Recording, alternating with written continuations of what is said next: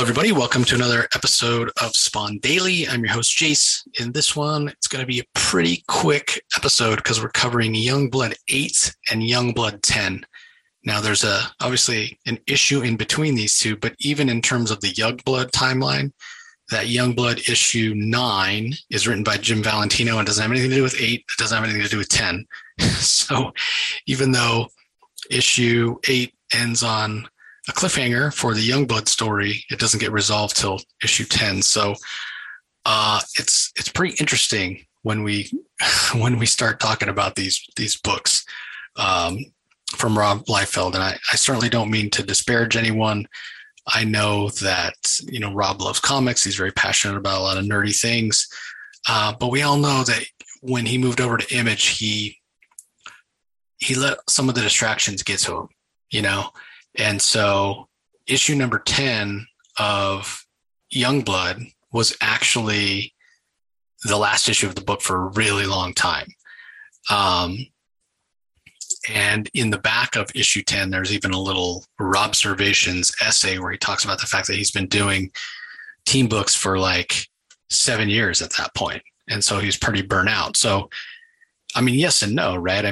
We know that this particular issue of Youngblood came out in 1994.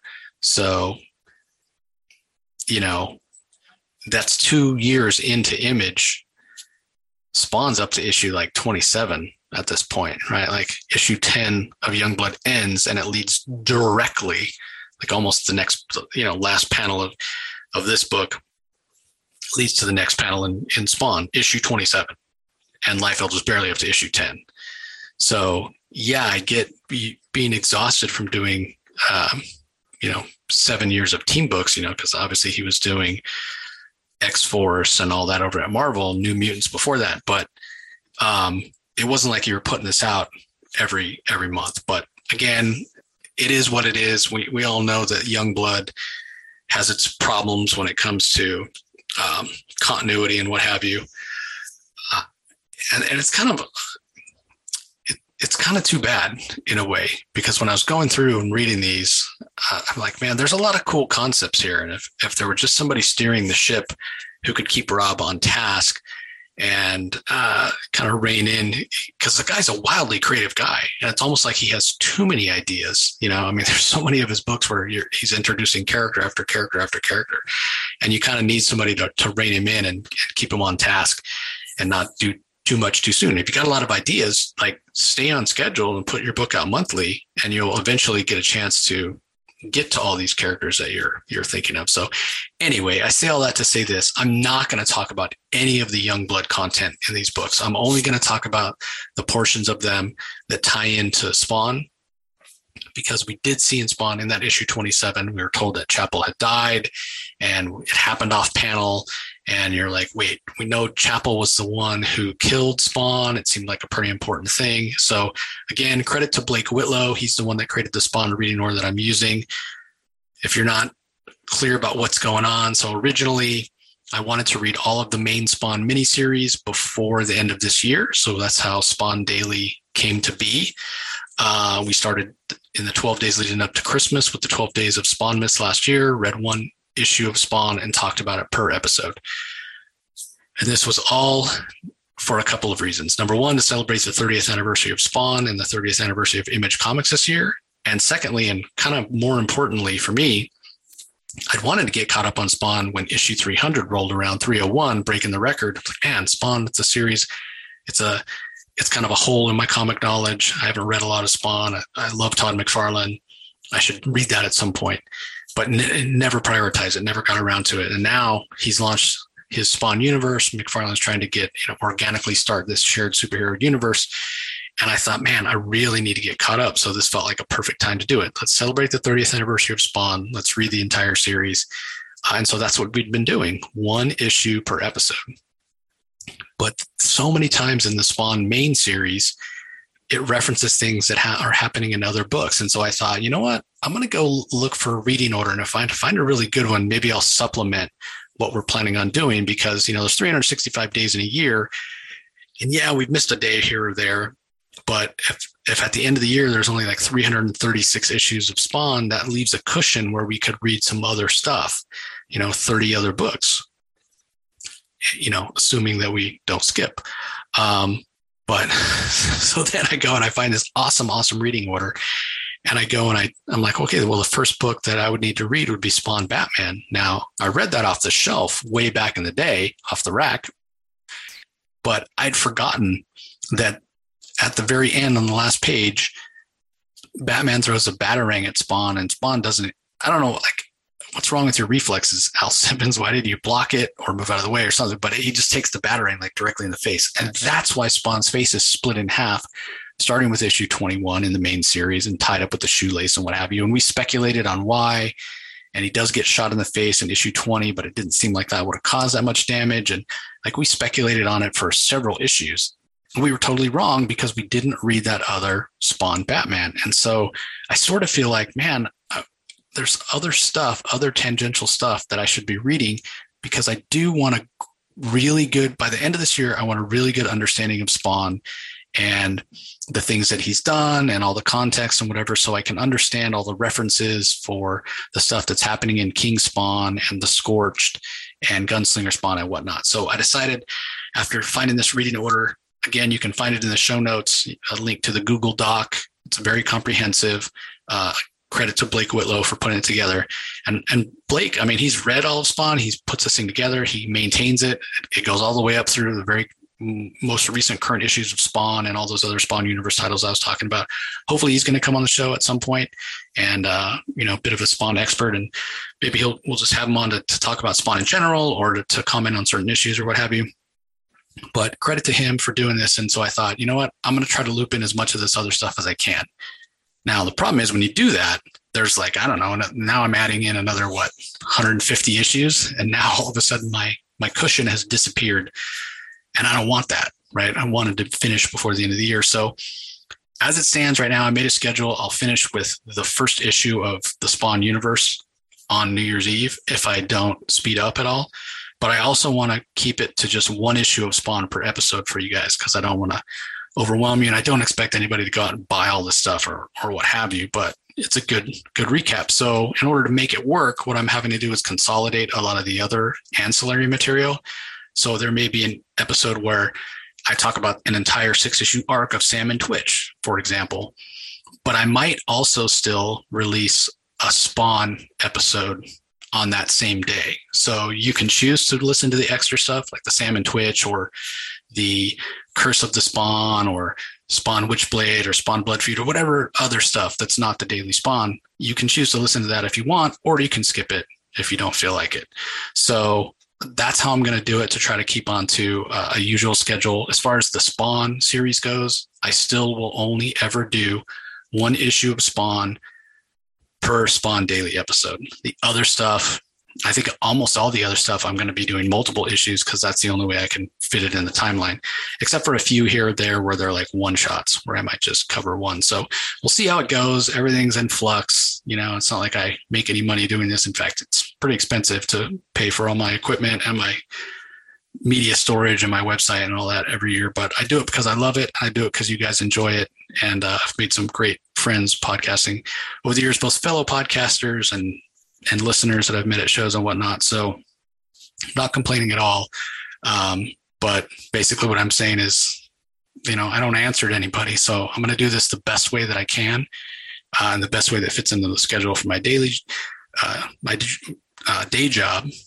And, I still have the other episodes of the podcast to put out, interviews and, reviews for new books and all that stuff. So yeah, I'm really super busy with stuff right now, and it's just me, as you guys know, for the most part. So all that being said, let's dive into Youngblood, issue 8, issue 10. These are, as I said, the books that will give us context into how Chapel died and how that affected Al Simmons and whatnot. So let me go ahead and share my screen. From what I could understand from what was going on in the Youngblood title, they had lost a team member on a mission, and they're going to fight some people to try to find out what happened. That's about all I know. Felt pretty convoluted when I read it. So I'm not speaking at all about any of the Youngblood stuff. So the credits: Rob Liefeld is the creator, the penciler, and came up with the story. Eric Stephenson handles the script. Danny Miki and Jonathan Sibal do the inks. Kiko Taganashi, Donald Skinner, and Andre Koromov do the colors and the color separations, and Kurt Hathaway on lettering. So I blacked out the other pages so you don't have to worry about what's going on in the panels that don't have anything to do with what we're going to talk about. So the first page that we actually get something that's happening, we see the Youngblood jet flying over New York City. And meanwhile, in the alleys that Spawn calls home, he's hanging out with his buddies, kind of on the outskirts of everybody. He's not as close to them at this point. Again, this is leading up to issue 26. There's Bobby, the guy that sewed up his face. There's the shoelace stitches that I was talking about with the Batarang. And the guys are just hanging out, having as good of a time as you can when you're homeless, I guess. And then all of a sudden, Spawn, they're giving him a bad time, this and that. And everybody's telling Bobby, who's probably the bum that's closest, or homeless person. I don't know, bum's politically correct or whatever. But anyway, the person that Spawn's closest to, and he's having a really good time. They're like, hey, you should chill out. Don't give Al, as they call him, Spawn, don't give him such a bad time. He might zap you. And Bobby's laughing, going, we're buddies. He's my pal. Old stitched up hamburger head's not going to hurt me. I don't have to worry about getting zapped. And right when he says that, he gets zapped, like literally gets zapped in the back of the head. And everybody's like, what the hell's going on? And they start running, and Spawn, who was kind of around the corner and lost in his own thoughts, hears all the commotion. He's like, what's going on? And one of the other homeless guys is like, it's Bobby. He had his head blown clean off. Chaz too. You got to stop him. And Spawn's like, who do I have to stop? And the guy turns around and says, him. And as Spawn turns around and looks, he sees that it's Chapel. So we get a pretty cool, great example of Rob Liefeld art here,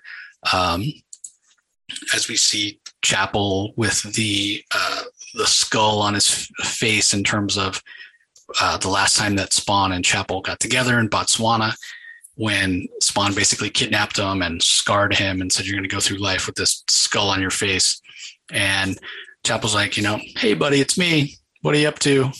And Spawn's like, leave my friends out of it. If you have a problem, it's with me. They're innocent. You shouldn't be messing with them. What do you want? And Chapel's like, well, I figured you would have known by now. I want you.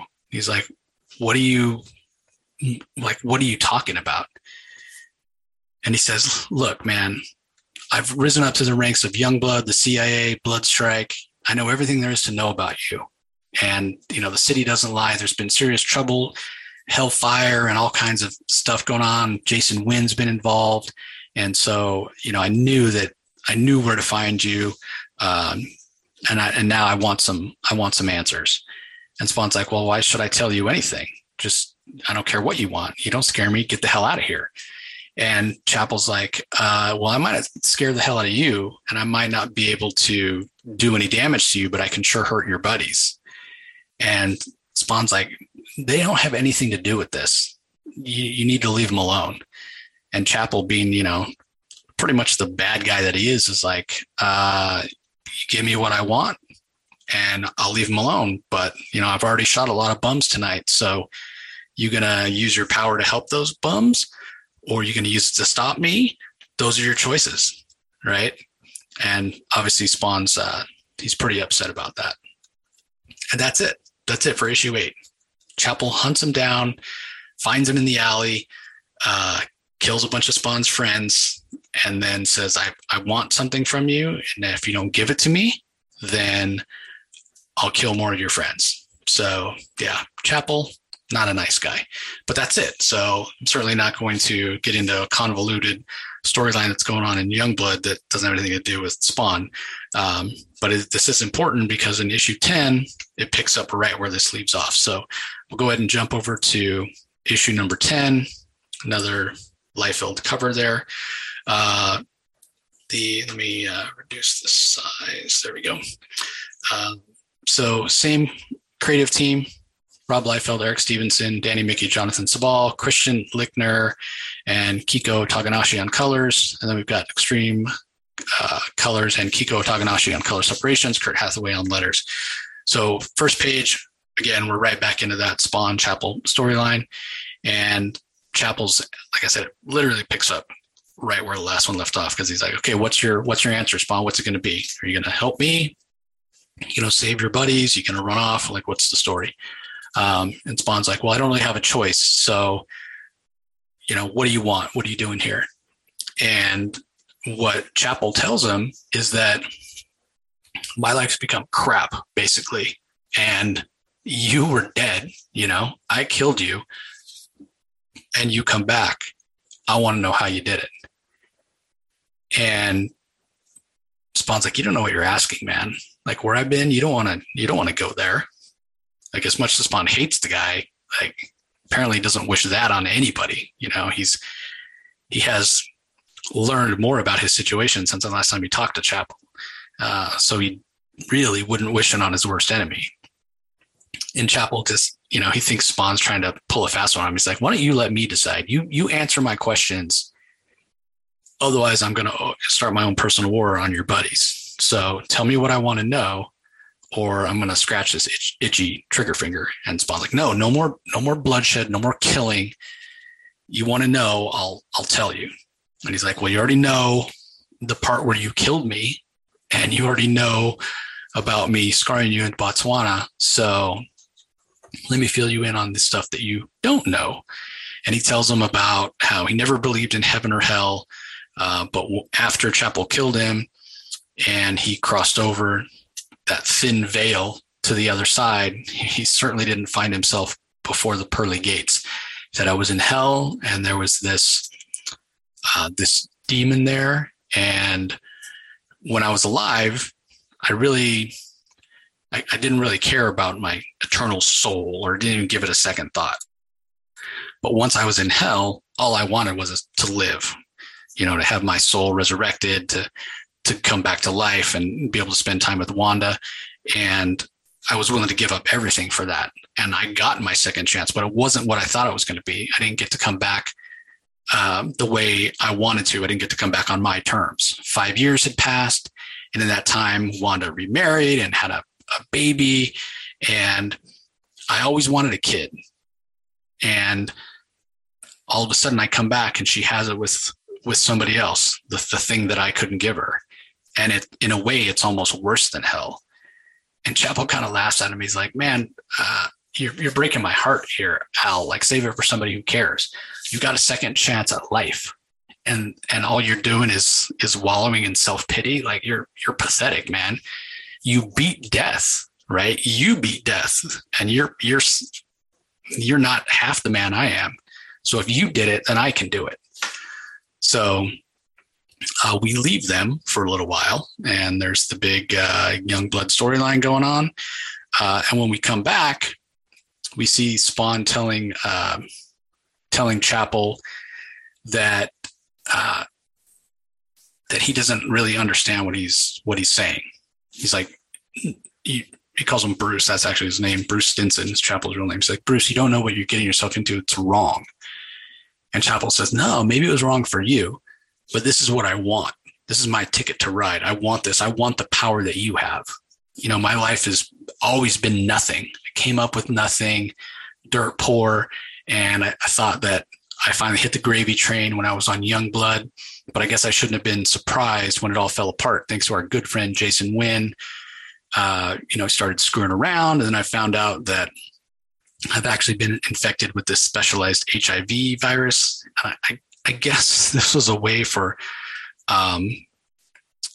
Leifeld to be sort of cutting edge and controversial, given one of his characters HIV. The thing is, like, when you do it and it's like this manufactured in a lab, you take away, like, it's not the same as having one of your characters be homosexual and contracted. Or I don't know. I just felt like it took away something, and he was just doing it for like the headline part of it.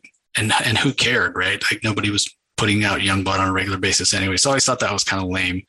But very much of its time, early 90s, mid 90s, whatever. So anyway, Chapel's like, yeah, as far as it goes, my life sucks right now. So I got yanked out of Youngblood, put in some joke of a team called Blood Strike, which, another Leifeld title that had like 2 issues.